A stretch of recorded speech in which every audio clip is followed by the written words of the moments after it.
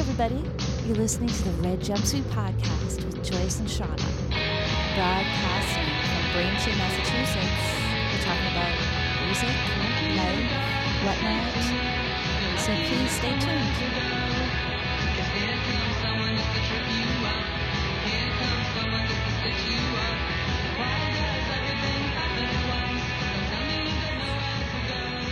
Yay! Cheers! Clink! Shauna, this is awesome, Shauna Carmody. Hello, Tracy. Hi! Nice to see you. Yay! I'm loving the background, the Wonder Right? Girl background. Yeah, man. Hey. It seemed appropriate for this occasion. I know. think so. Yay! So I'm so happy because the dream of having my online women's community is coming true. I'm so glad you're doing this. Because you know what I was talking about with Shauna? It's like, remember how everybody separated us back in the day? Bringing Oh, yeah. everybody together in one place, right? All the ladies. I mean, I think about this a lot. Why, when people were booking shows in the 90s, did they not make us share bills? Like, it wasn't till the Riot Girl thing happened. Like, if you weren't a Riot Girl band, it was like they separated us as if we would fight like animals or Right. something. Like we couldn't be on the same bill. We couldn't be friends. Right. Right. Well, obviously, like, No way. we'd be enemies. It's all a competition for Too us. much competition. Oh, yeah. Let's get this ball rolling. Yeah. Anyways. Let's so start brawling. Let's. You ready to brawl, Tracy? Tell us what you're drinking, first of all. I have a Shiner holiday beer. I think this is one of the beers. It's sort of adorable. My band members, two of them, forgot my birthday during a band practice. So when I went on a little trip to New York, came back. When I came back, they had a cake and had bought me a 6-pack to Aw. make up for it. Yeah, it was very sweet. And the two people who were buying the beer are both non-drinkers. Oh my God. Yeah, so they were blindly in the supermarket trying to like random pick 6 beers and looking at other, like, these are adult men. They just happen to not drink. So I'm imagining them looking like lost children in the beer aisle of a supermarket. Like, I don't know, that one looks cool, I guess. So I believe this is one of their beers. So I wanted to ask you about starting from the beginning of Tracy Wilson, because we want to know about the Tracy Wilson teenager years. Yeah, we like to start there. Oh boy. Well, I started collecting records in grade school. And what's so stupid about my record collecting years is it still didn't occur to me that that could be me playing music. For me, it was still like obsessively buying like whatever, like I've told the story a bunch in the past, but there were 2 record store employees who made me a list on a bag of bands that I should check out because I had told them I had seen a Midnight Oil video. Before Midnight Oil like exploded, they had the record that's 10-9-8-7-6-5-4-3-2-1, and I'd seen a video for something off that record and was like, they're the craziest, most intense looking band. I don't even understand what this genre is. Like, it's not something I hear on the radio with my parents in the car. And the record store guys were like, oh, okay, so you like alternative music or, whatever we called it in the 80s. And they made me a list of like Susie Sue and New Order. And like, I would just buy one of those records at a time. But still, as much as I loved records, I didn't really think that I could do it yet. I didn't know how to write a song. I knew I liked singing a lot. I had been in school plays and chorus. I think like in 8th grade, I was the president of chorus. But it's still like the band thing hadn't connected. They have presidents. That's great. And it wasn't till I think my junior years when I started working at a record store and meeting other like record nerds, but also people who played in bands. Was that Flip Side?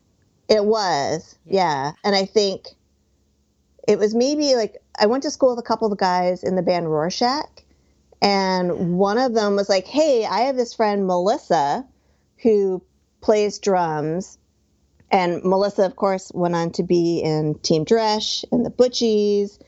And that was like the first person that someone had sort of connected me to be like, hey, this woman loves music and plays in a band. And if you love music so much, maybe this should be something you should try. That's cool. So, like, I wish that like I had this club of cool ladies who got me into playing music, but it wasn't. It was the dudes in my world, and then eventually like a live-in boyfriend who had a guitar always in the house who taught me how to play. Oh, but like he taught you. Wow. he did. But it was like, but it wasn't like these are all the right chord. Like it was, don't listen to anything anybody tells you. You just keep making noise till you like it. That's cool. And you'll figure it out. And even like songwriting, nobody told me like, okay, you should have like an intro and then a verse and a bridge and then a chorus. Like it was like, just do whatever the fuck you want. And if you like it and it sounds cool to you, then that should be your thing. So like high school me was just like an open, like a blank page, soaking in whatever people could tell me. So I did go to one band practice with Melissa, and she was playing with two other people. And that was like the first time I'd ever even stepped in a room with an instrument with other people playing at the same time. This is maybe, I don't know if I had moved to Hoboken yet. It was like That's right. what I was going to ask you. Is that? So where did you grow up? So I grew up in North Jersey, right outside of New York City. Okay. And that's a good I was place to working be. at a record store also in North Jersey. And I mean, living in Hoboken, you had Pier Platters, which is like one of the world's greatest record stores. And then you had Maxwell's. Yeah. And Hoboken's only like a mile by a mile. So it's like this tiny music community. So like the one practice space in town is where Yellow Tango and Sonic Youth practice. Like, Yeah. That's right. it's sort of like it sounds like impossible dream when you describe it to people. Like, you know, you go to like your neighbor's party and you'd fall over like members of Pavement. It was just like a indie rock who's who at the time. Yeah. But even still, like with all of this music around me, I was still so shy and naive about my own skill. And I certainly didn't have the confidence to think that I should be on a stage with other people. Like it took so many years of people prodding and pushing and like daring me basically to keep at it to make that happen. I mean, I'm blown away by a lot of younger women today who are like, oh, I was 12 when I picked up my guitar. So I had to be on stage. Like that was not me. Not even a little. Right. I'm like, it makes me so mad as like a pretty like strong feminist to think that I just didn't have that courage yet or self-confidence to do any of that stuff yet. Do you think it was like the time though, like because there just wasn't a lot of women, and I feel like now, I don't know, somebody just told me this theory the other day, so see how it rings true to you guys. They said that like because of Kurt Cobain and Nirvana, they inspired like all the, well, you were saying this, I feel like all the teenage girls who were never in bands, like another generation or two of starting bands. Like they were listening to Nirvana and like all the explosion that came out of the 90s. And now this is the next generation. People, like young girls, are actually thinking they can do it. I don't know. There are, I think every like 5 years, like a new crop of awesome, talented people taking the stage.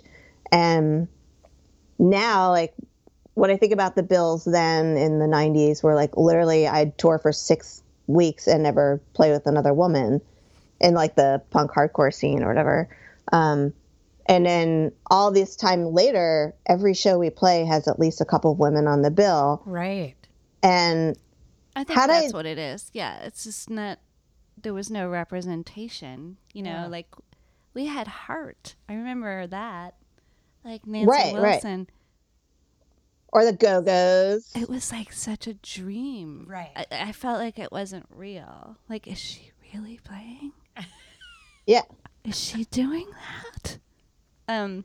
Sorry, But but yeah, she was. She's kick-ass. A badass.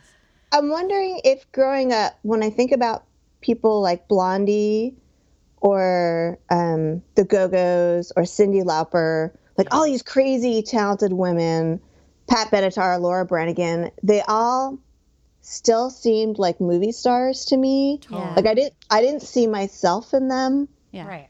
There was at no point did I watch them and think like, oh, that could so obviously be me.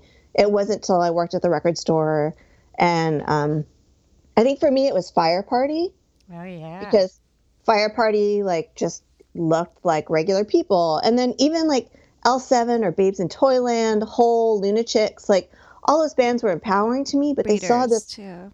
Yeah. But like the grungier ladies that I just mentioned all still had like a comic book character, larger than life. Like Courtney Love is such a specific style. And as much as like I could put on saddle shoes or a velvet dress, like I didn't still feel like that felt like a costume. But then you have somebody like Kim Deal and you're like, oh shit. Like she is not like trying to be a supermodel. Nope. Like or like PJ Harvey. And eventually like obviously PJ Harvey went on many different tangents and looked a lot of different ways. But like there was still, those were the moments where I started to think like, oh, wait a minute.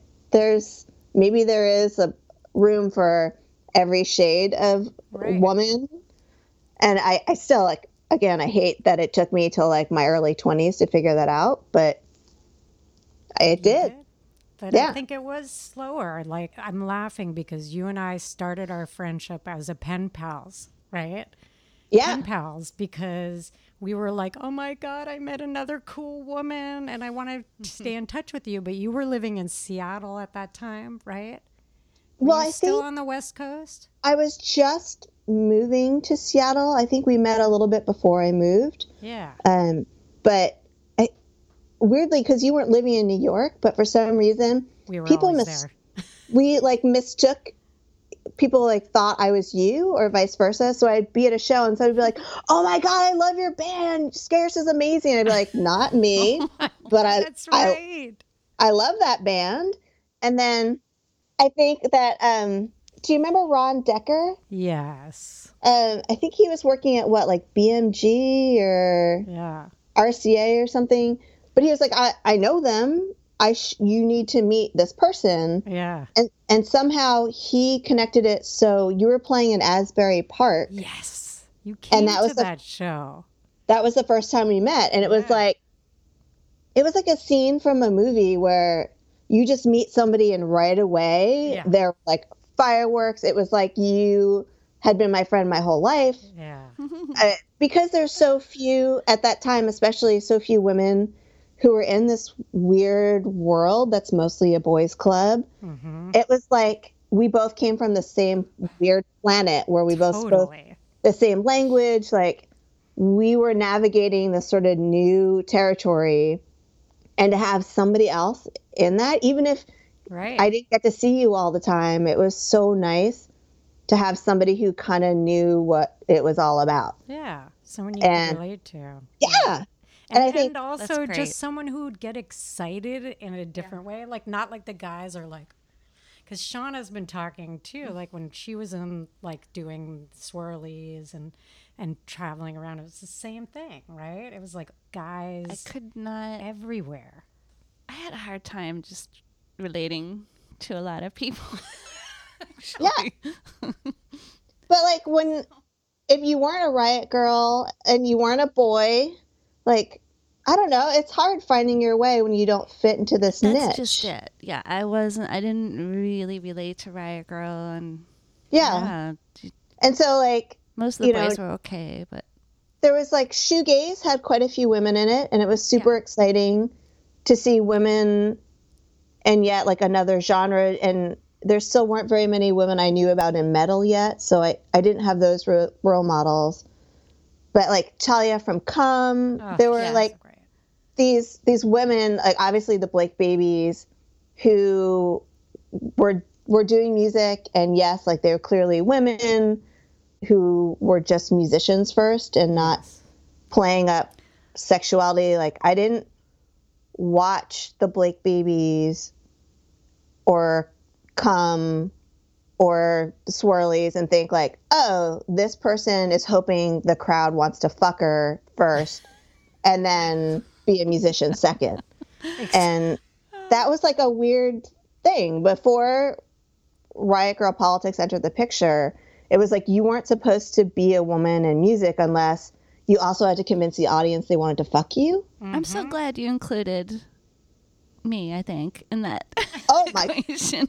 I mean, I sent Joyce in advance of our new record because there's like timing and melody choices that I still use because of the Swirlies. I mean, it's like such a big deal to me. Good. And you know what's crazy? So you know how you and I just like you said, dream, instant connection. Yeah. Same thing with Shauna. Like all of a sudden we were like, whoa, like, okay, we're just completely comfortable with each other. And we met like hanging out with two other friends and we were looking at like clothes. We were trading clothes and Shauna and I kept going towards the same clothes. We're like, oh, do you like that too? Let's share it. Do you want it? Let's be friends forever and share. Let's be BFFs. No, but it's so funny because Shauna and I were talking about how many places we played like on festivals where we missed each other by a day. We never met each other in Boston back in the day. I'm so glad we've all found each other now. Yeah. Welcome to the red jumpsuit community, man. Yeah. Maybe it took some time, but alas, here we are. I mean, I was sort of joking before I did this podcast today, like thinking about how important, again, when you don't know, there's no blueprint on how to be a band and write songs.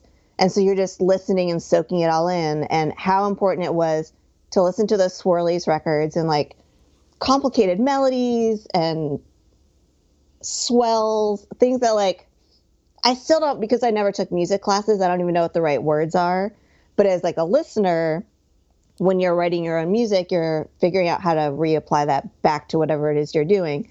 And maybe like you would never obviously hear like that is so blindly a Swirlies ripoff. Like it is so a part of my musical DNA. And then even though I've never played an instrument while I sing live, knowing how Joyce plays and that like 110% soul of being behind an instrument, like I feel sorry for people who don't get to see that once in their life, to be like, oh, that's possible? Whoa, you can have that much energy and that much charisma and still be a fucking amazing bass player and captivate, like that balance between being energetic and fun, but also being badass was like the most important lesson of watching a live band of all time. So to have both of you. It's funny too, because I'm thinking I was just trying to emulate all the punk bands I grew up with. Guys. Like, of course. Yeah. That's what they did, you know? Like you didn't even think about it, but then because you're a girl, it brings a different element in. No, I did see Joyce play once in Scarce, and I was just like, I mean, right? My jaw's dropping. Yeah. Absolutely true. And thank you. I don't know if I left early or what, but I don't know. I didn't they were just trying to keep us engage. apart. But you had adoring fans around you. I couldn't get in there. Do you guys remember that first time you played live in front of people? Like, what was it was there a moment that you finally were like, okay, maybe I am meant to do this? Like that imposter syndrome finally went away? Yeah. Maybe like a year ago. No. She's like, yesterday. Is that also a weird generational thing? Because I certainly still don't give myself any credit for anything. I think it's a female thing too. I don't know. I mean, I've heard men say this too, like, oh, they're gonna find out. They're gonna, you know, they're gonna find out I'm a big fraud. Right? Yeah, maybe that isn't like a gender specific thing. We're all just faking it. Yeah. I know it takes courage to be in a band and go on stage, but it's kind of remarkable how many musicians are actually terribly insecure people who aren't great around others. Right. It's just like that need to create and make music is stronger than the fears that come with performing and sharing your art. Or they feel like they can speak through that, like it's like an artist. That's what it was for me. Yeah, it was because I was so shy and like had a hard time engaging, had a quiet voice, and I don't know, just not heard. And once I got on stage, that was it was a way to be heard. Yeah. And loud. And as a woman, that is often the first time you felt like you've been heard. Because especially like growing up in the 70s and 80s, like dudes talking over you, like you being invisible is a very real thing. So the moment you are behind a microphone with a loud instrument, you're like, oh shit, I'm being heard. I have a voice that I didn't even know I had in me. Cool. Yeah. Yeah. So tell us about your first band and what that led to, or your first band experiences. And I guess Broken Mouth was the first band that I had. That's a good name. I think I picked it out of like a Jack Kerouac book. I hated his books. Everybody told me I was supposed to read Kerouac and On the Road or whatever, and I was like, this is a gobbledygook dude fest. Like all the beatnik, totally. The whole beatnik thing. I was like, oh, this doesn't speak to me either. Like when you're a woman trying to find yourself through your like late teens and 20s, like, oh, cool, like another sausage party, great. Exactly. But I think the word Broken Mouth appears somewhere in there. And at the time, my boyfriend, Phil, who was showing me like how to use a guitar, he and the band Doom Buggy that were on Spin Art, they helped me as well. And so we just sort of like, we were never like an official band. We just all worked together. And I think the guys in the band, The Fiends, also played a little bit on the record. And we did an EP. And then when I found the members of Dahlia Seed, there was like a Broken Mouth split 7-inch with Doom Buggy, and then a Dahlia Seed Broken Mouth 10-inch. Yeah. And then Phil and I broke up, but then Dahlia Seed kept going. And that was like my, 5 years of being in my first real band. Yeah. And you guys toured all over the place, and you did it all like, I feel like DIY, right? You were just out there doing it. I mean, we put ads in like Maximum Rock and Roll and said, we're going on tour during this summer. If you want us to play your basement or all ages space or whatever, call our guitar player's parents' house and we'll work it out. And that's pretty much how we booked that tour, I think. So that was like our only real U.S. tour. We mostly did like the Northeast area for those years. We definitely didn't do as much touring as we would have liked, for sure. We did like a Detroit emo festival and some stuff in Canada, but we definitely did not do the crazy big touring that a lot of the other bands in the sort of post-hardcore emo scene were doing. I wish we did, but I also, because I didn't know how to take care of myself or how to tour, I'd lose my voice. Like me too. The other day. So that was like, we couldn't tour for weeks on end and play every night because I would blow out my voice. Yeah. And then I would spend 3 days having to cancel shows. I mean, I still have nightmares where, like, when I wake up, the first thing I do is hum, like a little, and if nothing comes out, I know that it's a bad day. And if a sound comes out, then I'm like, okay, I can sing today. I wonder if I'm going to be like 80 and still doing that. But just being like somebody who didn't know that you're supposed to drink water every day, like, or eat properly or sleep like a regular person, like on a punk rock tour, none of that stuff happens. Yeah. And at that time, people were still smoking around you.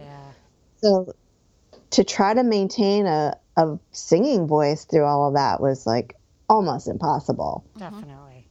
And I think while I was living in Seattle towards the end of Dahlia Seed, I was coming back and flying to play shows. And we were being wined and dined by a couple of labels.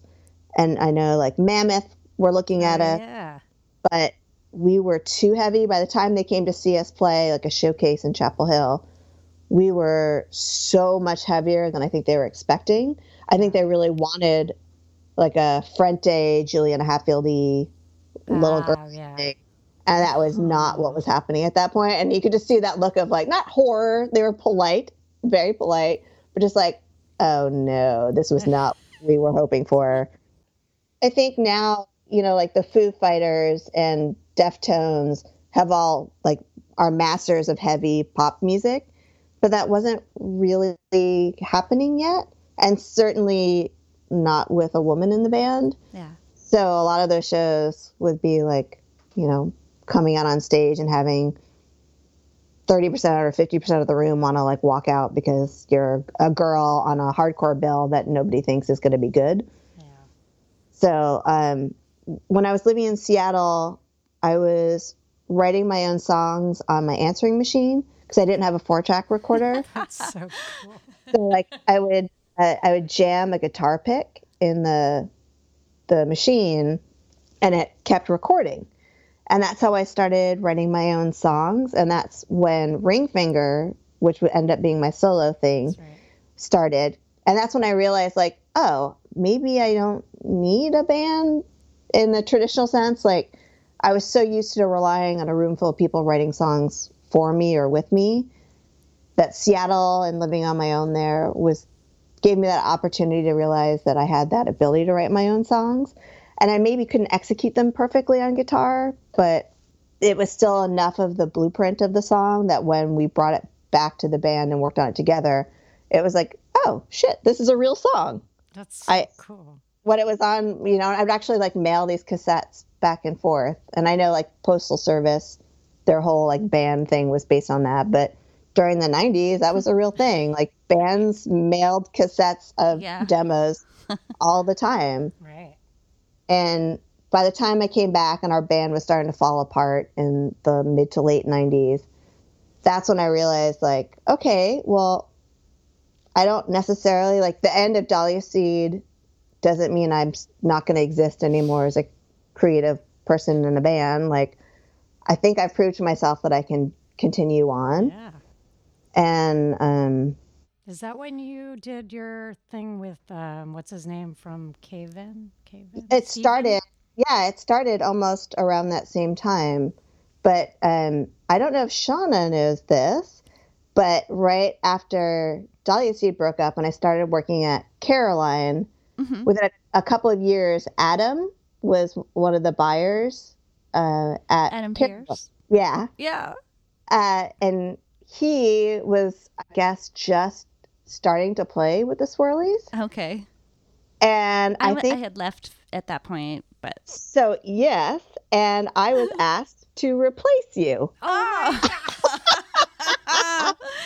And I had never played bass or keyboards in a band before. So at the time, these were the two instruments. They wanted you to play bass or keyboard? Yeah, for some reason that came up. And so I was like, I don't even own I think I had to borrow somebody's bass or guitar, and I was going to meet Adam at the WFMU record fair in Manhattan. And we had set up like a time, and they was going to take me to the Swirlies practice, and he never came. Wow. And so like, it was just me being like, oh, okay, I think I've been stood up. That's cool. I'm going to buy some records. And then I got spooked and was like, okay, I've never played music in a band that wasn't Dahlia Seed. Maybe like this is a sign that I'm not supposed to do it. And I never tried out. So I never did it. And you never heard from him? Oh, so like Adam and I like worked together at Caroline forever. And Adam was just like, oh man, he ended up coming like late he had like some crazy excuse. Adam story, but like we're lifelong friends. That sounds like Adam. Yeah. We, every time he tours, like he still stays with me. It's fine. But like I was that close to almost trying to tackle. That's so crazy. Wow. Yeah. That's cool. I didn't know that, Tracy. Yeah. And when that didn't shake out, you and I started playing together. I love it. With our matching purple kind of funny suits. Do you remember that? Yeah. Tracy had this beautiful purple velvet jumpsuit that she got at, I think at H&M. And then I was like, I'm getting one too. That's how our band started. It's beautiful. Anyway. It's been exciting to watch and grow. And because I've been in an active band for almost 10 years of this time here, seeing this amazing decade of talent come out of Richmond, and artists like Lucy Dacus, who's now on Matador. That's what I was going to ask you about. Yeah. Give some shout outs. Yeah. It's crazy to watch someone. I think she was maybe a junior or a senior in high school when I first saw her play. Wow. And I like the first time I saw her, for some reason, I couldn't stop thinking about Betty Severe. And it's so weird that she ended up on Matador because for some reason there's just something about like the texture of her voice and that sort of like melancholy quality to her, that it was still like smart pop, but there was just like another layer of grit and sadness to it. And then sure enough, within a couple years, superstar. And then wait, tell me, who is the band? And because my brain really sucks now. Who is that band that you guys toured with the girls in it? Beach Sparks? Was that? Well, Beach Slang is mostly boys, but there's been one woman in the band for a while now. Right. And then Potty Mouth was on one of those tours. I mean, I feel so fortunate. We've played with so many rad bands with female members or people who identify as women. And is this with Positive No? Yes. This is with that band, right? Yeah. Yeah. Okay, cool. And the whole reason Positive No even started, because when Kenny and I first started dating, 11 years ago or almost 11 years ago, we never talked about being in a band together. I mean, he knew I owned guitars and he knew like I played, but it wasn't until I got hit by a car and literally couldn't walk because we lived like up a flight of 20 some stairs. Wow. And I was literally like stuck in my apartment, not being able to move, and had all this time to kill. And I was employed at the time, and the company I was helping get off the ground let me go. So I was suddenly unemployed, and like literally like I didn't break anything, but my muscle damage in my legs was so severe that I couldn't stand for any length of time. Like, so to be a shiny penny, to be interviewed and hope I'd get a job was not really in the cards at that time. And so Kenny and I just started messing around with some songs. And then by this time, 9 years ago, we had like a demo worth of material. And I feel like super fortunate that Kenny was like, no, we should make this happen. Let's see these demos through. So we had like maybe 3 or 4 songs, and a friend of his in LA had written some drum, like electronic drum tracks for it. So we didn't even have a real drummer playing on our first demos. Oh, no way. And we posted a handful of the songs, and people were like, you guys have good songs. You should maybe make that happen. And ironically, the one person who was like, I'm going to be your bass player and we're going to be in a band. And the drummer in Tao with the Get Down, Stay Down, Willis, that band, he was like just exiting that band and was looking for something to do. So like Positive No came together super quickly after that. And that has kind of developed ever since. And I mean, I don't know, like how you guys consider yourselves. Like for me, I'm always going to be a music fan first, a musician second. But because I've been playing music for 30 years, I don't even know who I am when I'm not making music. And even if it's not touring or recording, but I'm wondering how you guys feel about that. Like if you're not in like this like serious band that you're trying to get in like a magazine or like a feature on a website, like I totally still want to like make that art for a while. I did. Yeah. I think we both did. Yeah. I feel like too, like when I met Shauna, it's like we just have a ton of fun playing together. And then we sort of like, you know, had the band thing going for a while, and then we were dreaming. And we then were dreaming big, but I got sick. That's why we stopped. I got and cancer. Joyce got cancer. Stupid cancer. Fuck cancer, man. You showed who's a boss. little inconvenient, but no, we did actually. I have to tell you, Tracy, because you'll have to watch it because you'll understand this. It's very subliminal, whatever the word is. But we shot a video for one of these songs Shauna wrote called "The Herd," and it's this epic, beautiful song. And in the video, I had just found out that I had gotten cancer. So this is one scene where Bill focused on me, and I was just screaming. Like it's just like it's pretty intense. Cathartic. Like cathartic. Yeah, exactly. Wow. And then it's funny because like, so we still play from time to time, but then we started like talking about music. And so we started this podcast, and now we've been like doing that more than playing right now. Yeah. But eventually Sean and I want to go back to making music, you know, and playing and just having fun, you know? Do you both play pretty regularly at home? No. To some degree? No, not as much. Really? I've been really into playing the drums. And we have a good connection with guitar drums. Guitar drums, yeah. That's amazing. Sean and I have been doing it kind of stripped down for a little while, right? Definitely don't want to talk too much about ourselves. Yeah, don't want to do that. But I don't play at home because I love to do that, right, Sean? I paint. Sean is like, okay. I just want to say quickly, I paint, and it takes hours and hours and hours to make what I make. And but you're doing something creative. Yeah. So that's what I do. No. But what we liked about this, it's funny, the first couple episodes, Sean and I interviewed each other because we were just like, just having conversations. And I feel like women talk about things in a much deeper way.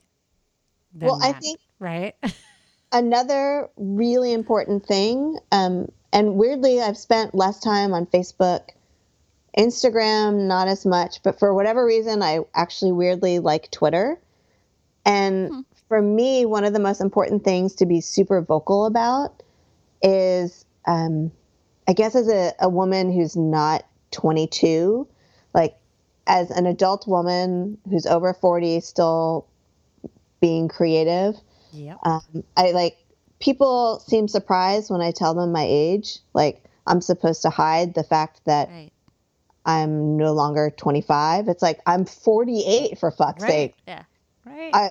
I'm not going to pretend to be somebody I'm not. And again, there's like that ancient idea of like, oh, well, if you're in a band, the whole idea of being a woman in a band is one, to be fuckable. Right. So people are drawn to you, and then, you know, whatever your songs are about is secondary. And yes, it's much better, but I still think there's a lot of mentality. Like the reality is nobody really cares about people making art over the age of 30. I agree. And Totally. so this really heavy loneliness I felt as someone in my late teens and early 20s being in a punk rock heavy band where there weren't a lot of women. I think it might even be worse now as an older woman. So it's not my gender that matters. Yeah, it's the age. It's the age. And being invisible all over again for a different reason was something I didn't really expect. And I think the more vocal we can all be about it, like you don't just fucking go away. Like we're still here. Just because you had kids Right. doesn't mean you can't play your instrument anymore. Right. Or just because you maybe took a career more seriously, but you still have this band in the background, that like doesn't make your art any less important or special. Right. Exactly. And you know what? I think it's being brave. That's what I feel like music gave me. The knowledge to say, hey, I'm going to put myself out there and I might fall flat on my face, but it feels damn good to take risks. And well, that's how you learn, right? That's the kiss of death to me. If you're not willing to constantly put yourself a little on that edge, then, you really are not like growing. Right. And I feel like, I don't know, I said this to Shauna. I'm like, I think I had to wait till my 40s to have a large group of women that are awesome because we get better with age. Nobody talks about that, though. Yeah. Right? Yeah. But getting better with age also means you have to be willing to say, fuck off to the people who don't really understand. Yeah. Well, unconditionally standing up for yourself, like that took a lot of time to get there. And now, like, I have zero patience. My bullshit meter is just like so finely tuned. And if you're not going to take me seriously, like, I'm done with you.